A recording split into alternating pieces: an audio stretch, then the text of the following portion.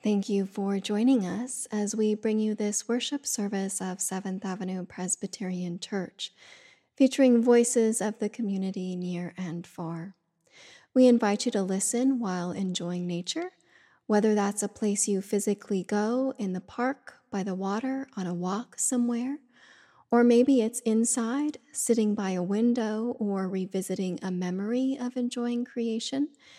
And afterward, if you feel so led, we'd love to see photos or artwork of where you went. So if you would email those to the church office, we will share them next week. Next Sunday, August 14th, we will have worship in person at the church, in addition to having Zoom and our contemplative podcast available. And now, in preparation for worship, you're invited to quiet yourself, becoming still, as you prepare to worship God.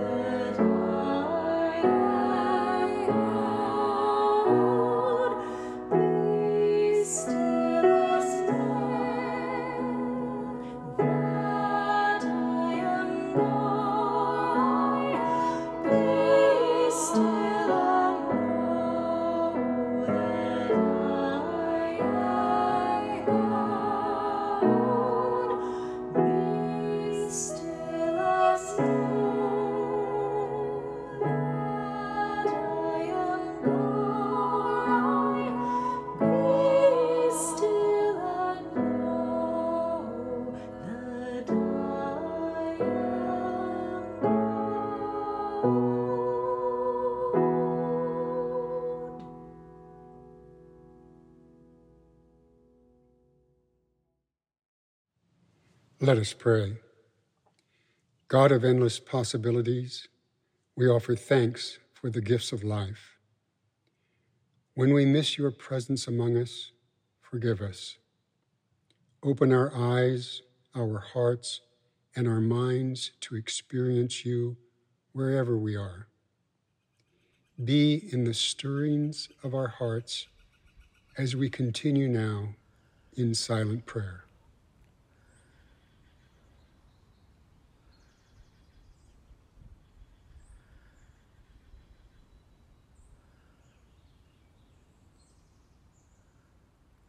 Even when we experience the Spirit as if it were a thief in the night, we are forgiven and drawn to wholeness through God's presence. Our treasure is wholeness. Our gift is forgiveness. Thanks be to God. Amen.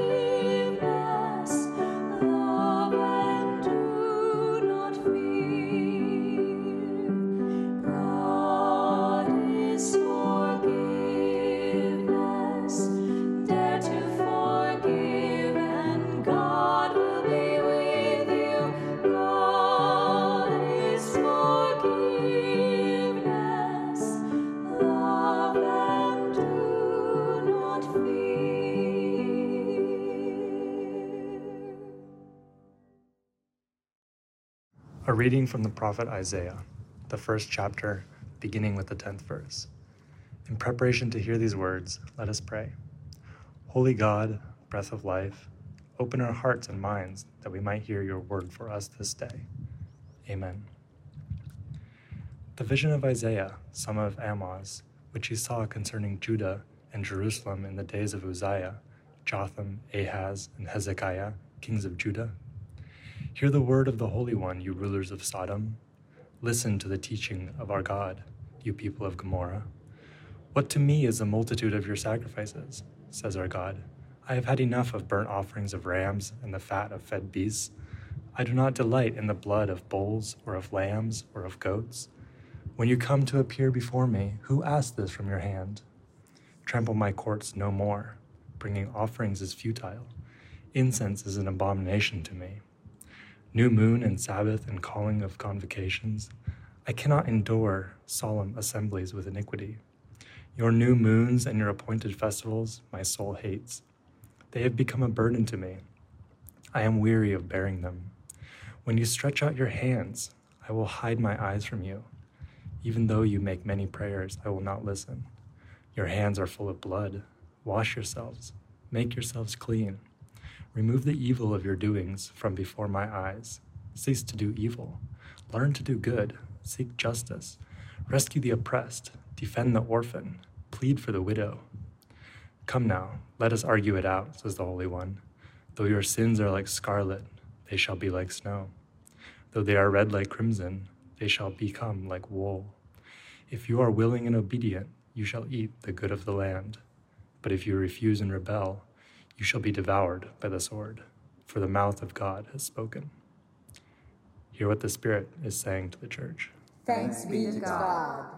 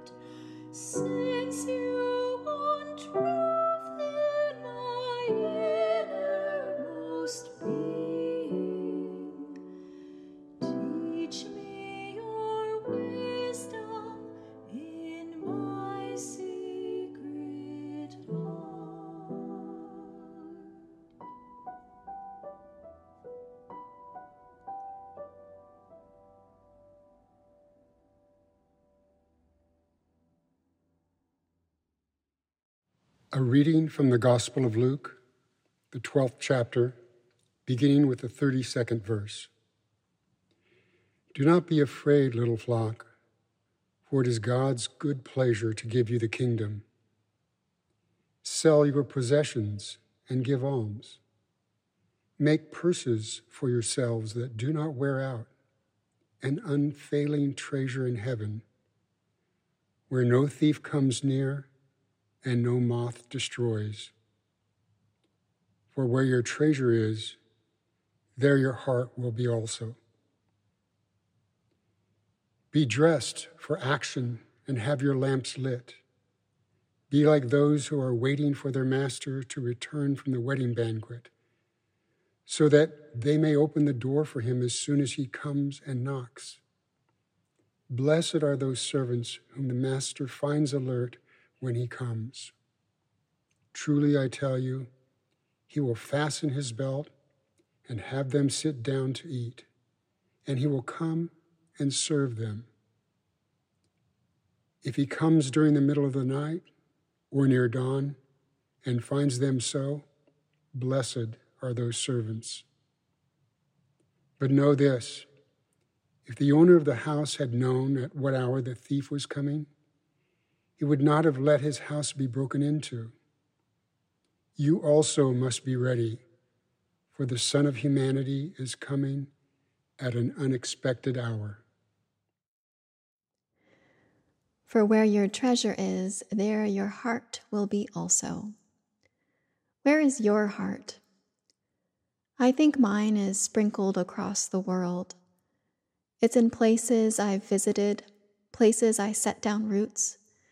It's in people and beings and even tangible things that have filled me with stories and laughter and quiet. It's where some part of me, whether consciously or accidentally, became invested, became imprinted, changed. It's in each place I've known home. I visited my childhood home last month. Can you ever really return home? I kept asking myself. My town was nearly twice the size it was when I last left it. In every direction, more directions than I knew possible, farmland was filled with homes. Though I know the land does not belong to me, how can land really belong to anyone? Somehow it felt as if the cornfields of my youth had been taken, and the little girl living in my memory, still learning to ride her bike through rows of maize, no longer had a place to learn and grow and play. It's become a new home for a different little girl. I wonder if she will hear of the life of the cornfields, the way I heard of the life of the prairie and of the peoples who walked softly and danced wholly on the earth. I wonder if she'll watch the earth movers come and the dirt grow into mountains before the foundation is poured. I wonder what room she'll choose and beneath what piece of sky she'll dream. I wonder what treasures she'll find and which ones she'll keep. My father still lives in the house we built. My visit was in part to sort through old things. One I looked forward to finding was a suitcase I packed as a child. A suitcase I remember filling with the things I wanted to keep safe, even as I was being told it was time to clear out my room of too many stuffed animals and toys. I expected to find costume jewelry from my grandmother, and maybe a tea set cushioned by a rescued stuffed animal or two. But when the suitcase was found, I opened it to discover different treasures I collected. Rocks and rubber snakes and bouncy balls. This is what I thought most worth saving. The surprise could not have been sweeter. A reminder of a heart filled with wonder and delight, and of people I loved. Nearly 300 years before the Gospels were written, the Romans defined a person's treasure, their wealth, their private property, as things without personhood. A person could not be owned, but a thing could. That might include a house, a purse of coins, a portion of land, a field growing crops, herds of animals, and very often slaves. The inheritance of these Romans continues to be passed on. Their new idea bore a lot of pain.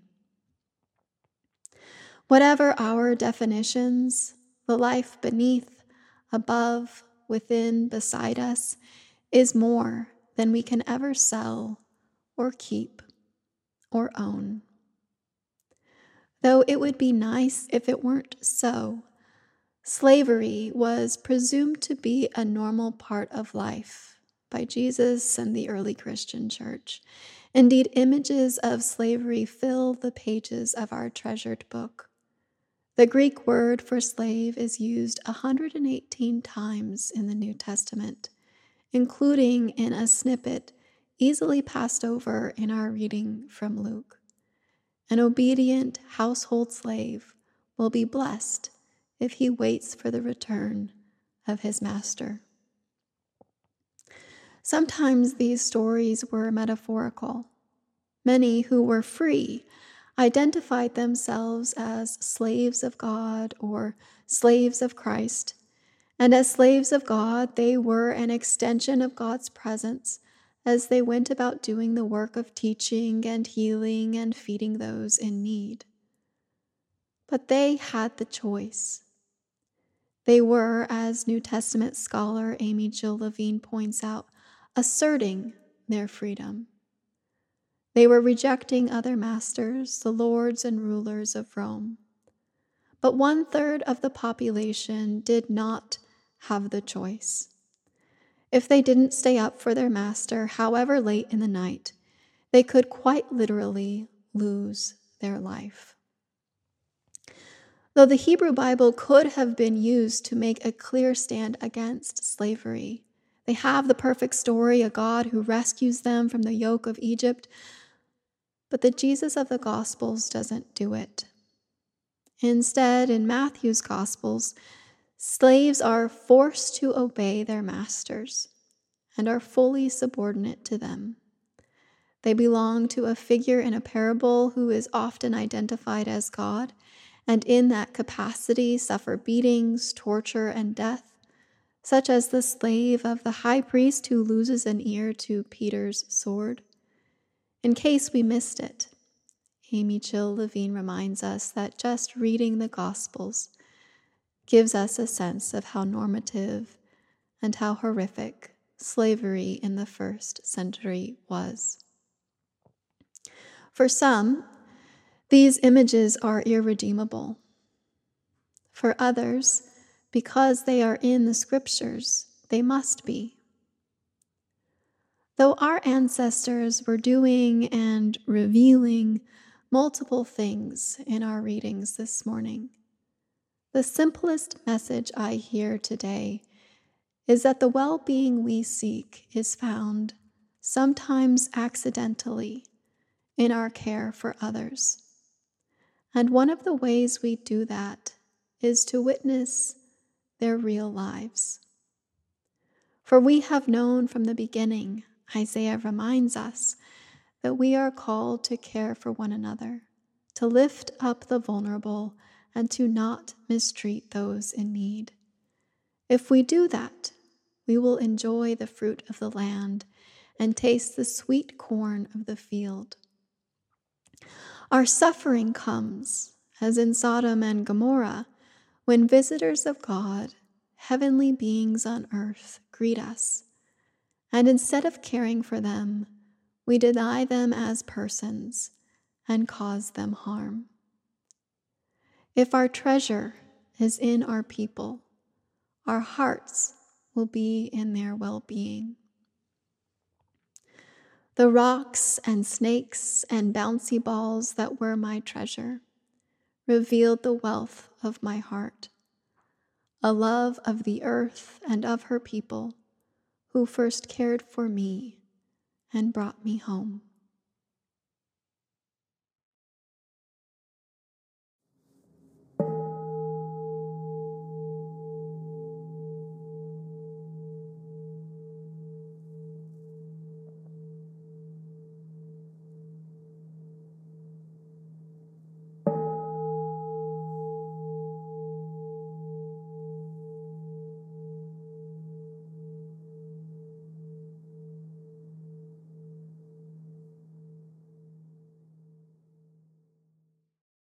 We believe in God, whose love surrounds us. We believe in Christ, who tells us to be ready to live this love. We believe in Spirit, who enables us to do so. This we believe. Amen.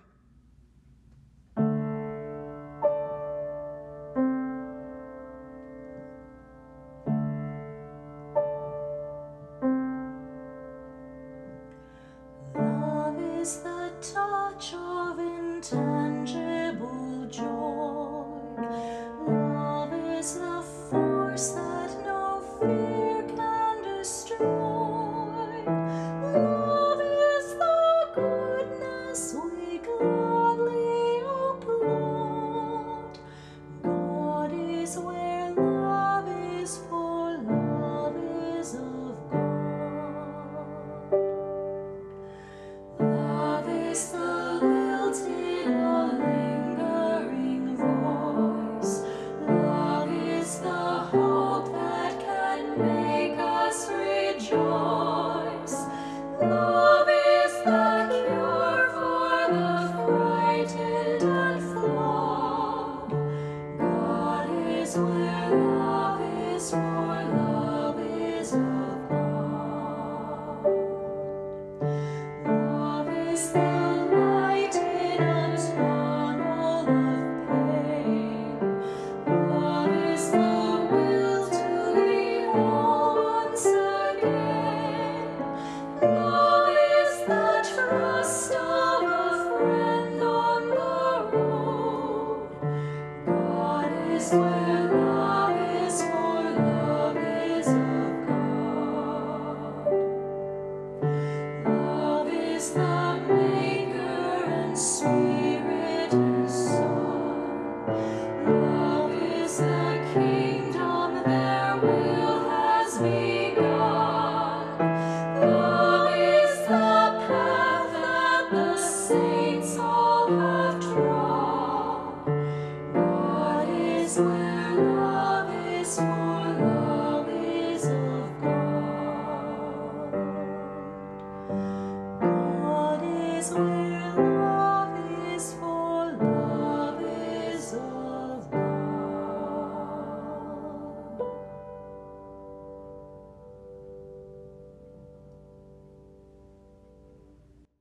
Let us pray.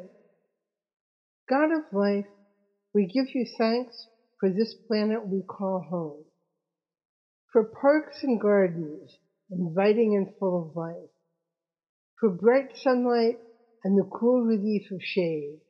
We give you thanks. For children at play, for squirrels and sparrows that remind us of life beyond ourselves, we offer our praise. We know joy and sorrow. We carry possibility and disappointment. Grant us a spirit of persistence and of kindness in all aspects of our lives. Enfold us in your gentle love and give us grace to embrace our own humanity.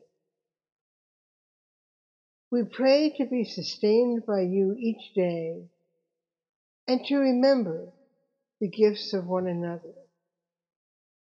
So we pray for our siblings, near and far, for those we know and for those we've yet to meet. We pray for their well-being, for the gift of community, for the delight of your goodness. And now, in silence, we continue in prayer.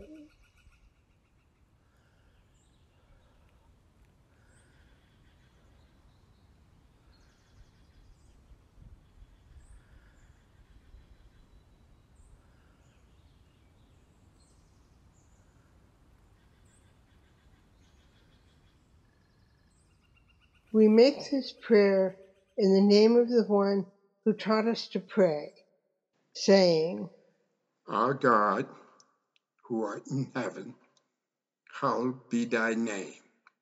Thy kingdom come, thy will be done, on earth as it is in heaven. Give us this day our daily bread, and forgive us our debts, as we forgive our debtors. And lead us not into temptation, but deliver us from evil. For thine is the kingdom, the power, and the glory forever. Amen.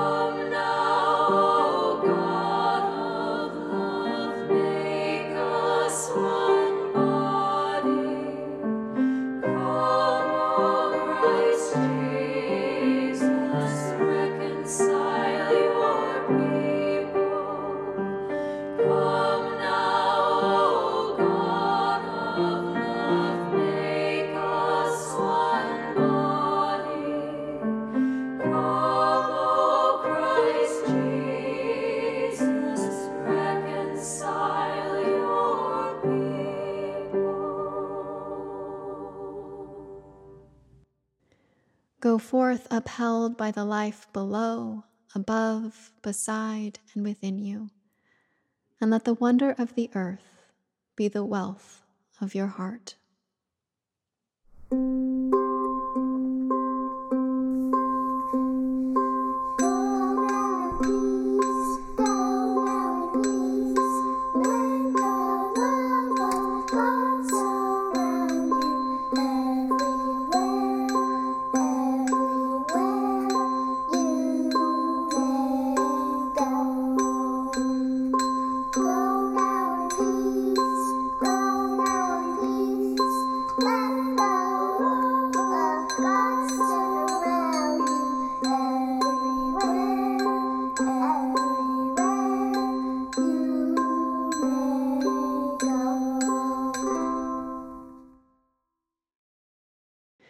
And may the grace of God, the peace of Christ, and the power of the Spirit be with those who work or watch or weep this day. May God tend the sick, give rest to the weary, bless the dying, soothe the suffering, and shield the joyous. Amen.